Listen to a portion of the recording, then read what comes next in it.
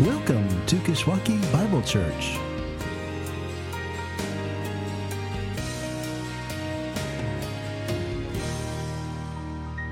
Well, again, welcome to Kishwaukee Bible Church. My name's Jesse. I'm the pastor here.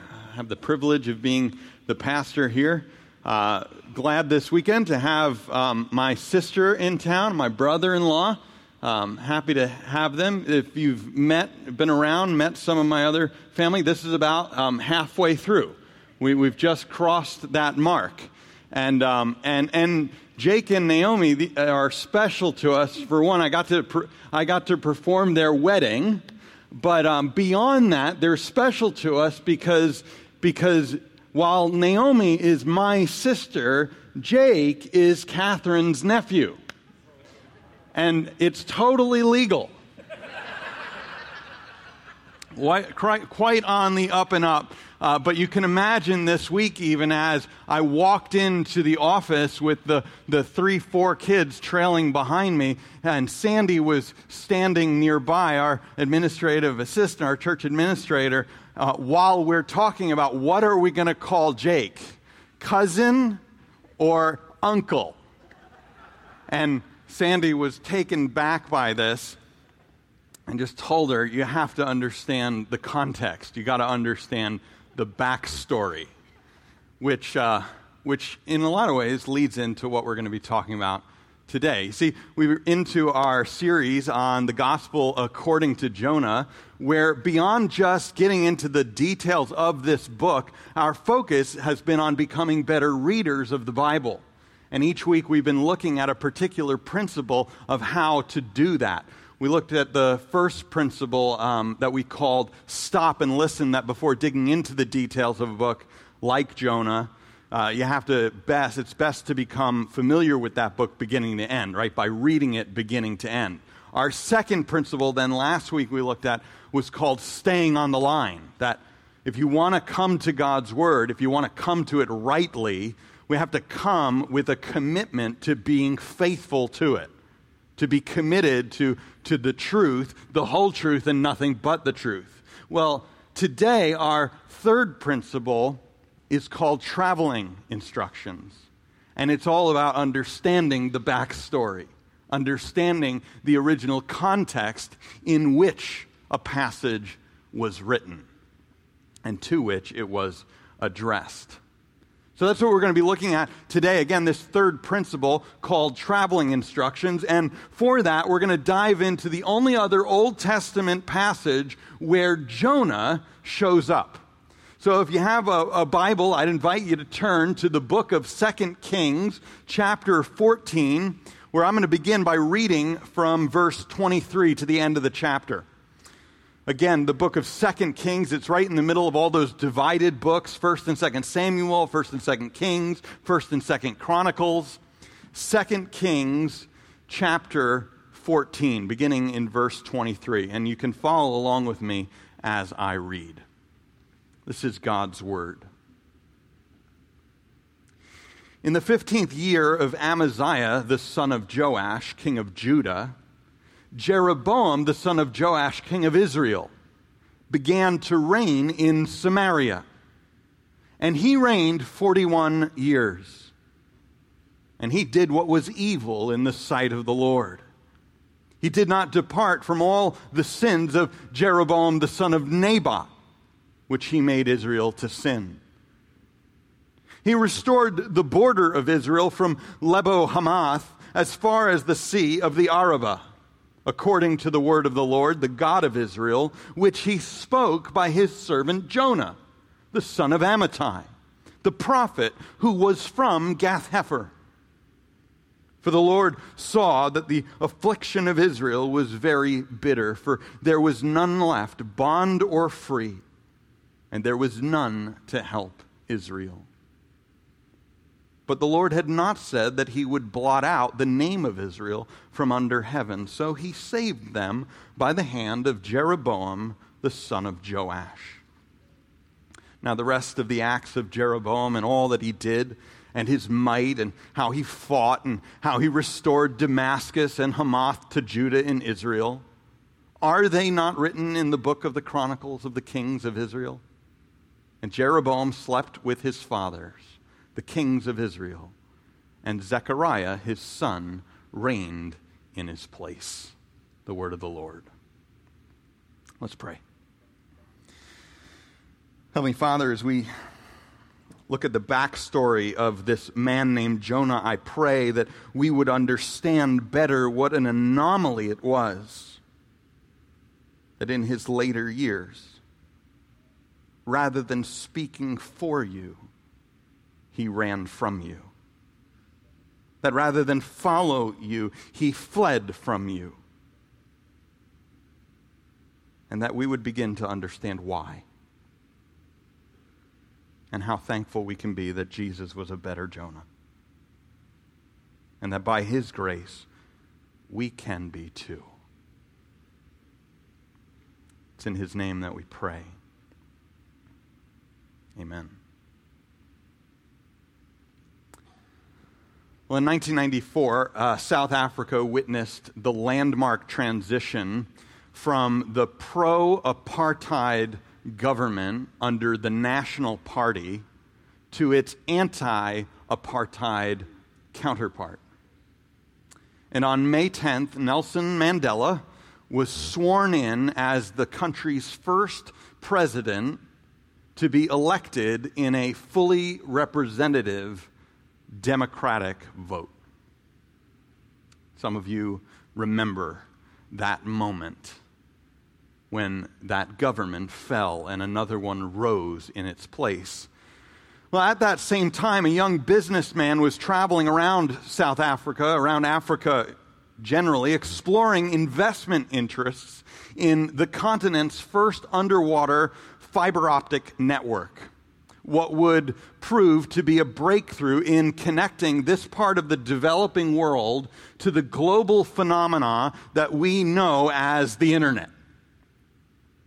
And with its recent transitions in government, South Africa was one of this young businessman's first stops. And in his own estimation, when he arrived and was able to meet with the higher-ups of government and technology, he gave a knockdown presentation with all of the elaborate spreadsheets and the finely analyzed analysis, all the fine analysis that could go with it. And yet, afterwards, he was approached by a senior minister who took him aside and asked him, at the request of Mandela himself, to table the idea of a fiber optic ring around the continent and to instead focus his attention on running a single line between South Africa and the rather insignificant country of Malaysia, which made no business sense. Not only would it have cost an astronomical amount, but there was no way that the traffic over that one line between South Africa and Malaysia could ever justify its construction.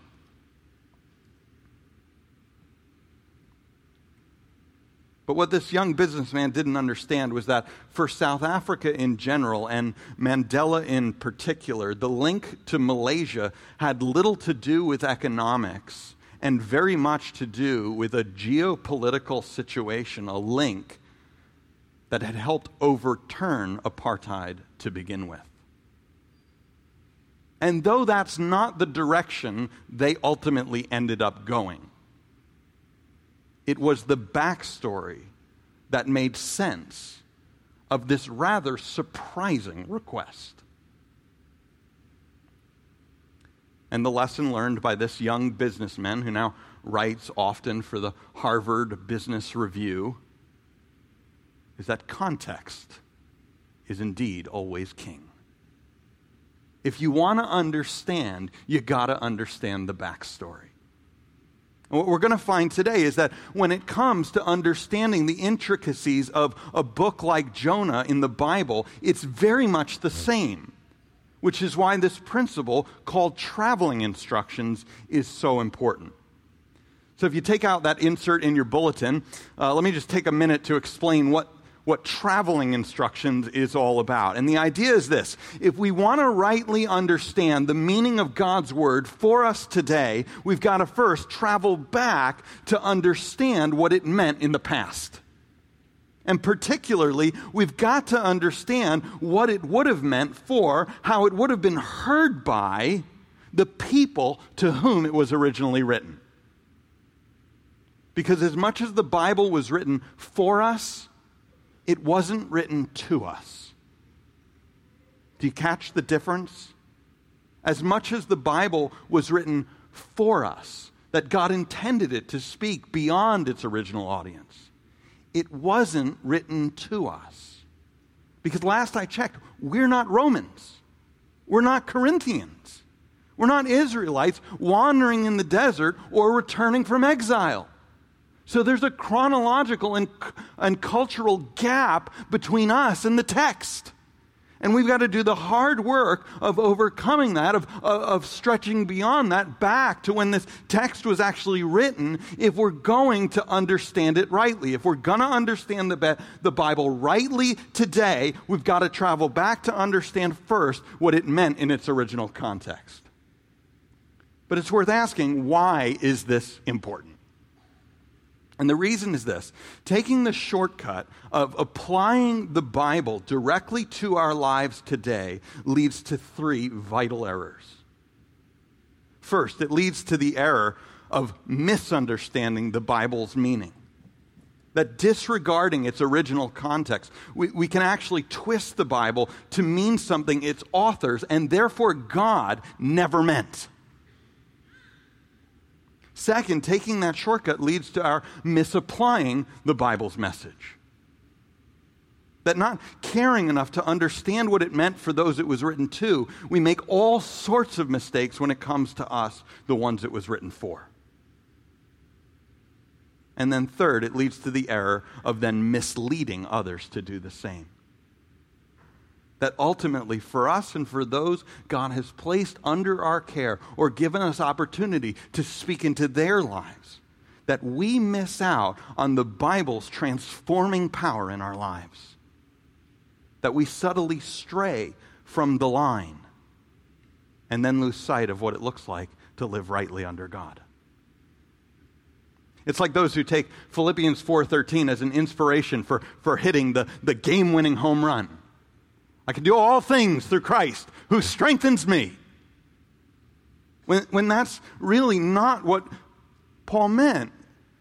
When really that verse is Paul's conclusion that he's learned the secret to being content in everything. Whether others stand with him or not, support him or not, partner with him or not. That no matter what, Christ will never fail him. And beyond that Paul, being under house arrest in Rome, awaiting his trial where he'll very likely be put to death for preaching the resurrection of Christ, that it's still no sweat for him. Why? Because this declaration at the end of Philippians, I can do all things through Christ who strengthens me, is really just the other side of what he says at the beginning of Philippians. That for me, to live is Christ, to die is gain. And they can't touch me. But you have to understand it rightly if you're going to understand it at all. Because it has very little to do with hitting game-winning home runs. So this idea of traveling instructions is vitally important. But how does it work? Well, there's three basic steps, and the first is what not to do. That if we're going to understand God's word rightly and we're going to give it its right place in our lives, we can't take the direct route from God's word to us today. Sometimes doing that doesn't do as much damage as it could. That doesn't mean we should just keep on doing it. So second, if we're not going to take the direct route, we ought to begin by understanding what a passage meant in its original context. If we really want to unlock the power of God's word, we need to go back to what it meant in its original context. And then only then, third, should we make the move to apply the meaning to us today? So to summarize, before jumping to us today, we ought to first understand what a passage or a book or a collection of books meant in their original context. And this idea of an original context really has two sides to it. The literary context of how every verse is part of a passage that's part of a book that's often part of a collection of books in either the Old or the New Testaments, and finally part of the Bible as a whole. It's literary context, and then the historical context. That includes the time in which the book was written and the situation to which it was addressed. Later on in our series, we're going to actually circle back to the literary context of the book of Jonah.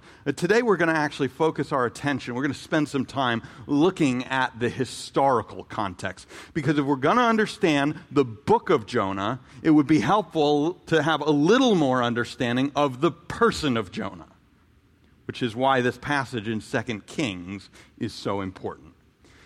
So again, open up your Bibles, if you haven't already, to 2 Kings. 2 Kings chapter 14. Like I said, this is the only other passage in the Old Testament where Jonah shows up, and is therefore where we must turn if we're to understand the backstory of this prophet, and where the author of the little book that bears Jonah's name probably expected us to turn. Because if you remember, Jonah's introduced in the book of Jonah as if he's someone that we already know. We're not told where he comes from or when he prophesied, just that the word of the Lord came to Jonah, the son of Amittai. So it seems like we're supposed to be already familiar with him, and the only other place that we would be familiar with him is from this cameo appearance in the book of Kings. So again, turn there if you can. And I want to point out three little details in this passage that ought to affect how we understand and then apply what's taking place in the book of Jonah. And though we're going to see this come up a few times in our series, I'm thinking right now of how we understand and apply what we looked at last week, of what we make of this man who hears the word of the Lord telling him to go to Nineveh, but rises and flees to Tarshish. Three details. And the first is that Jonah has heard from God before. In fact, he was in the business of hearing from God. Hearing God's word for himself, and then sharing God's word with others. Because Jonah was a prophet. Talks in 2 Kings of Jeroboam, the son of Joash, coming to the throne of Israel, situated in Samaria, and reigning for a pretty impressive 41 years. But that for his 41 years on the throne, all that could be said of him in 2 Kings 14:24 was that he did evil in the sight of the Lord. And a very particular type of evil. Because we're told that he did not depart from the sins of another Jeroboam, who was the first to reign on that Samaritan throne. Some of you are probably familiar with the story of that first Jeroboam who started as a servant of Solomon. Do you remember the story?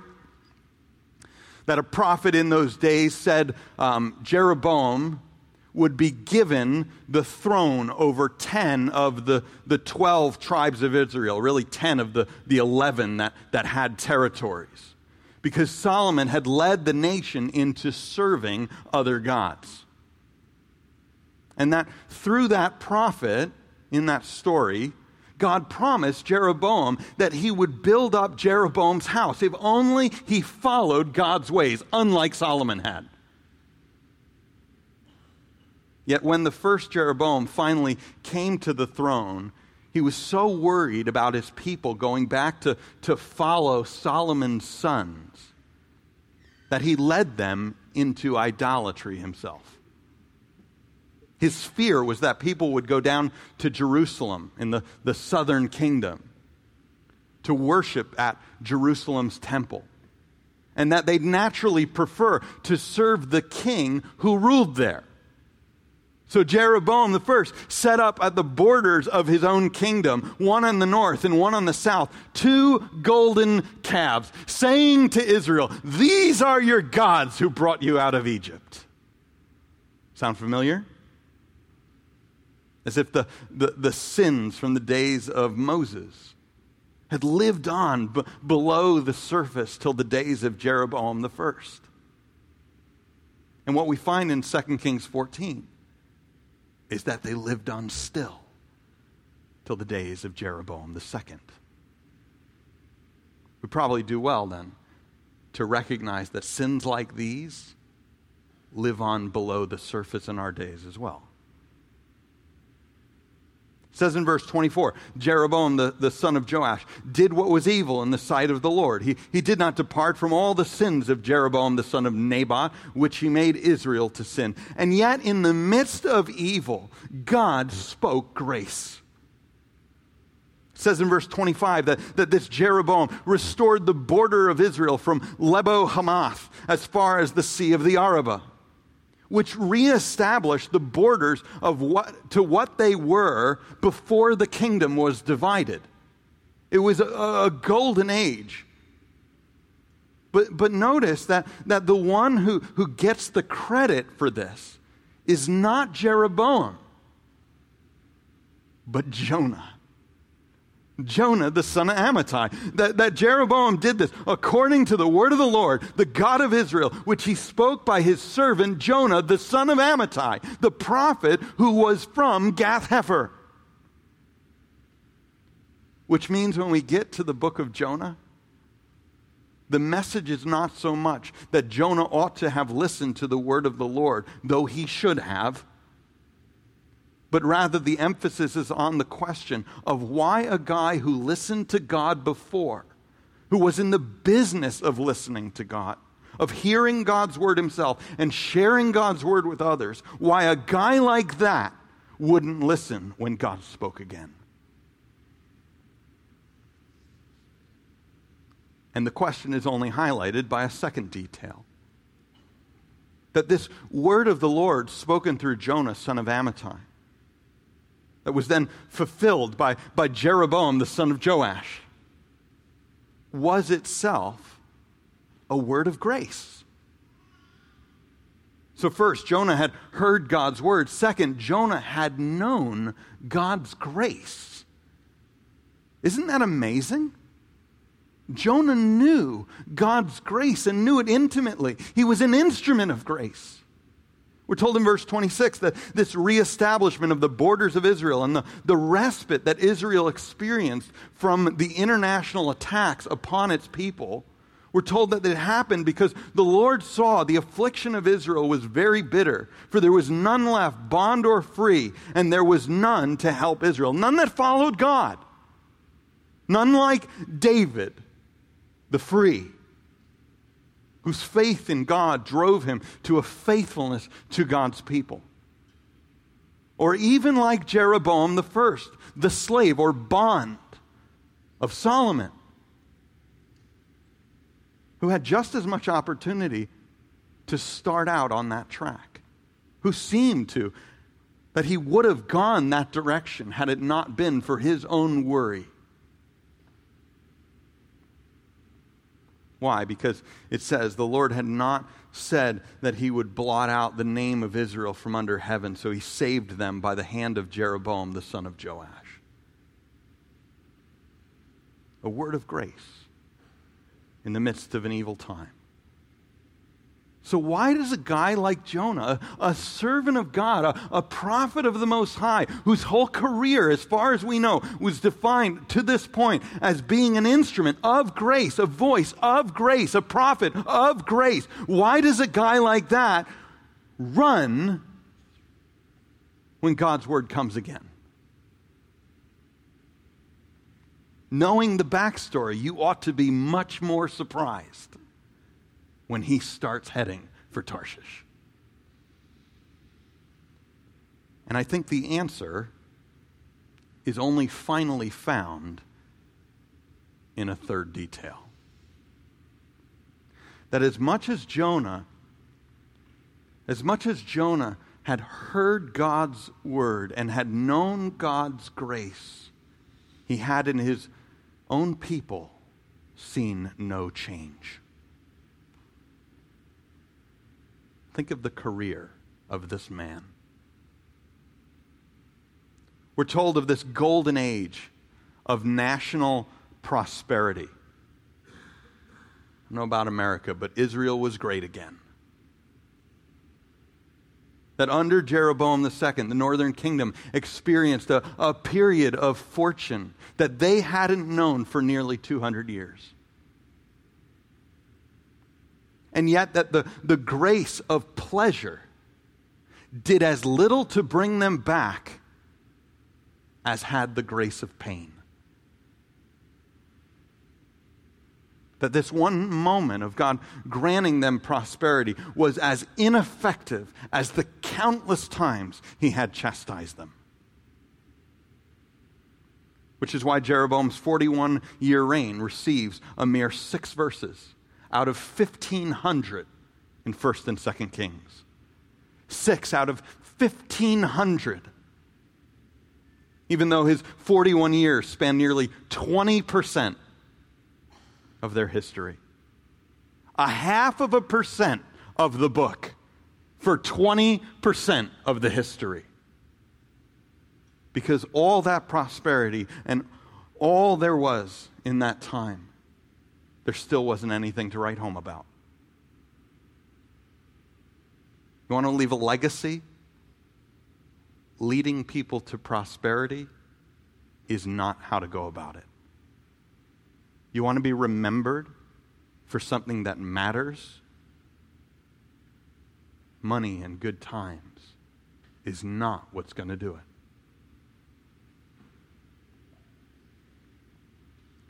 So meanwhile, Jonah looked on. Having heard God's word, having known God's grace, but having seen no change. And though we're not told that his message to Israel included anything but this coming restoration of its borders, this golden age of grace, as a servant of God, presented here as a servant of God and as a prophet of the Most High, we have all the reason to believe that at this point in Jonah's ministry, Jonah's message of the coming prosperity came with the call for his people to come back to their God. But in the end, they didn't. In the end, they didn't. Which is something we ought to wrestle with ourselves. When we get to thinking that if God only shined his face down on someone, of course they would come to him. That if God only cleaned up the world a bit, people wouldn't have so much to throw back in his face. Where in reality, it takes a lot more than just sunshine to bring a dark heart out of the darkness. And Jonah knew. Jonah knew. He had to know that he was the end of the line. He was it. He was the last chance for his people to turn back to their God. That he was the last in a long line of prophets, of Ahijah in the days of Jeroboam the first, and Jehu in the days of Baasha, of Micaiah and Elijah in the days of Ahab and Ahaziah, and Elisha in the days of Joram. That after Joram came the only king in the northern kingdom's 200-year history that ever did anything right in the eyes of the Lord. And even he didn't get it right. But on that king's account, God said that he would wait 4 more generations up to the time of Jeroboam II. And listen to what God said way back with Jeroboam I. This is from 1 Kings 11. He said, if you listen to all that I command you and will walk in my ways and do what is right in my eyes by keeping my statutes and commandments as David my servant did, I will be with you and I will build you a sure house, Jeroboam I, as I built for David, and I will give Israel to you. High opportunity, yet never realized. Jonah knew. He knew that he was the end of the line because no one had followed God and there was none left, bond or free, no one to help Israel. And who did Jonah see coming on the horizon? What superpower was looming large in the geopolitical environment of those days? Through whom would God exact punishment on his people? By Jonah's day, Israel had already been a tributary of the Syrians directly to the north. But the Syrians to the north were nothing compared to the mounting force of the Assyrians in the east. And within a year of Jeroboam's death, the king under whom Jonah served, within a year of Jeroboam's death, a king would take Israel's throne and come under the Assyrians' thumb. The beginning of the end. And whether he lived through it or not, it doesn't really matter. Jonah saw it coming like everyone else.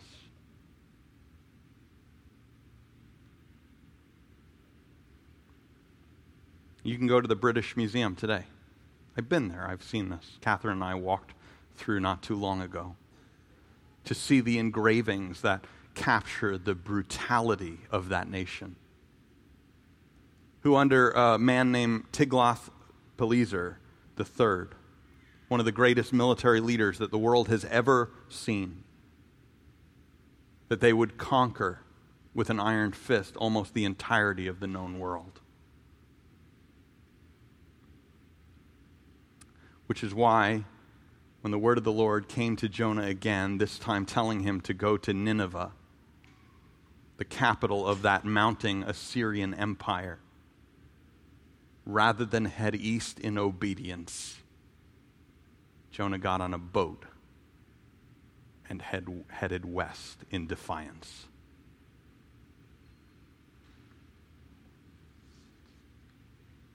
And you can paint it in a number of ways. That Jonah didn't want to risk his reputation, giving up on the good guys and going to the bad guys. Or didn't want to lose his celebrity status as the one prophet that was prophesying prosperity despite the immorality, despite the ungodliness. You know, there's a certain attractiveness that comes with that. But beyond speculation, I at least think that we can say for sure that Jonah was a guy who was willing to preach grace to those he thought deserved it, but wanted nothing to do with preaching grace to those he didn't. Especially if preaching grace to those who didn't deserve it would present a barrier if he wanted to come back and preach grace to those who did. And here's the point. Seeing what it means in its original context of bringing it home to today, I wonder how many of us find ourselves in similar places. Deciding for ourselves who we think deserves grace and who we think doesn't. Therefore, opening up our mouths only with those who look like us, or we think would look good as a part of the body, and avoiding others not only because they don't look like us, but because the people we want to be part of our body might not come if they do. I wonder how many of us find ourselves in a similar place. The message of the book of Jonah, though, in light of what we've read in the book of Kings, goes one step further. Because by the time the book of Jonah was written, the situation into which it was written, the situation it addressed, by the time it was incorporated into the canon of Scripture, what Jonah had seen from a distance, Jonah's people had already lived through. And so the book of Jonah asks not only if its readers are willing to go to those who will one day wreak havoc on others, but whether they are willing that God has gone to and extended his grace to and finally given his Son on behalf of those who have wreaked havoc on us.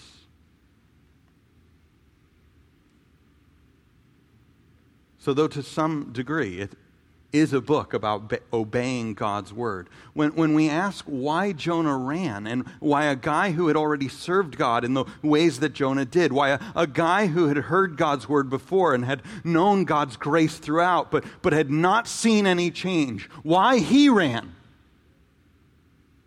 then it's a book not only about obeying God's word, but about having God's heart.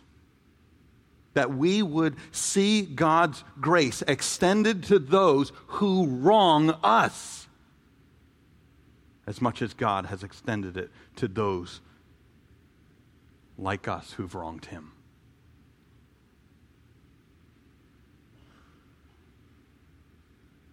Even if that presents a barrier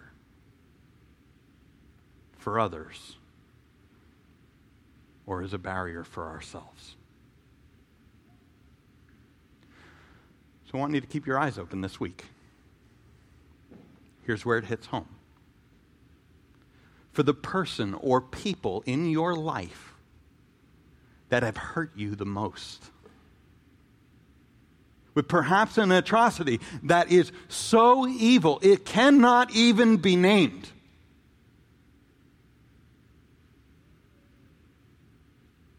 who are the hardest to forgive and the hardest to extend grace to. And I want you to find a moment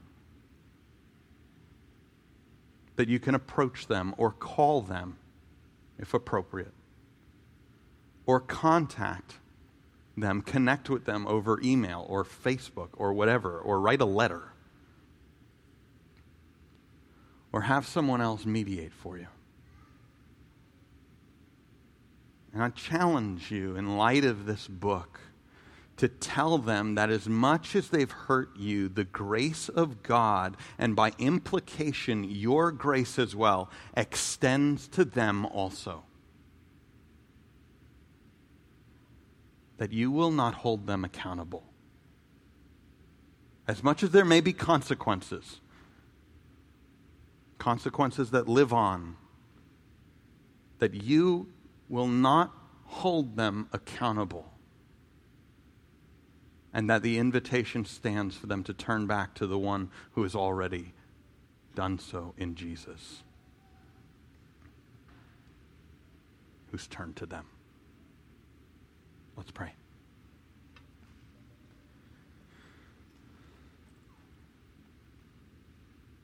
Heavenly Father, the challenge of this book is deep and hard and admittedly beyond all of us. That seeing Jonah run in this light makes us want to run too.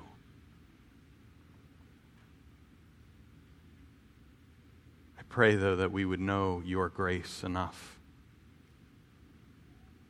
that it would push us to not turn from you, but to go for you. And I'd pray you do it for your good glory, and our world's good, and our good as well. Amen.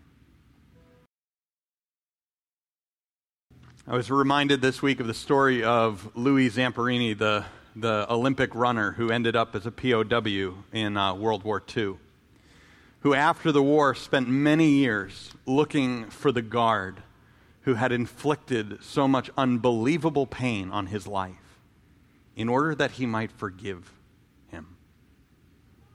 I pray you go today reflecting something of that forgiveness in your own life, but even more so reflecting the forgiveness of the one who hung on the tree and said, Father, forgive them, for they know not what they have done. Peace.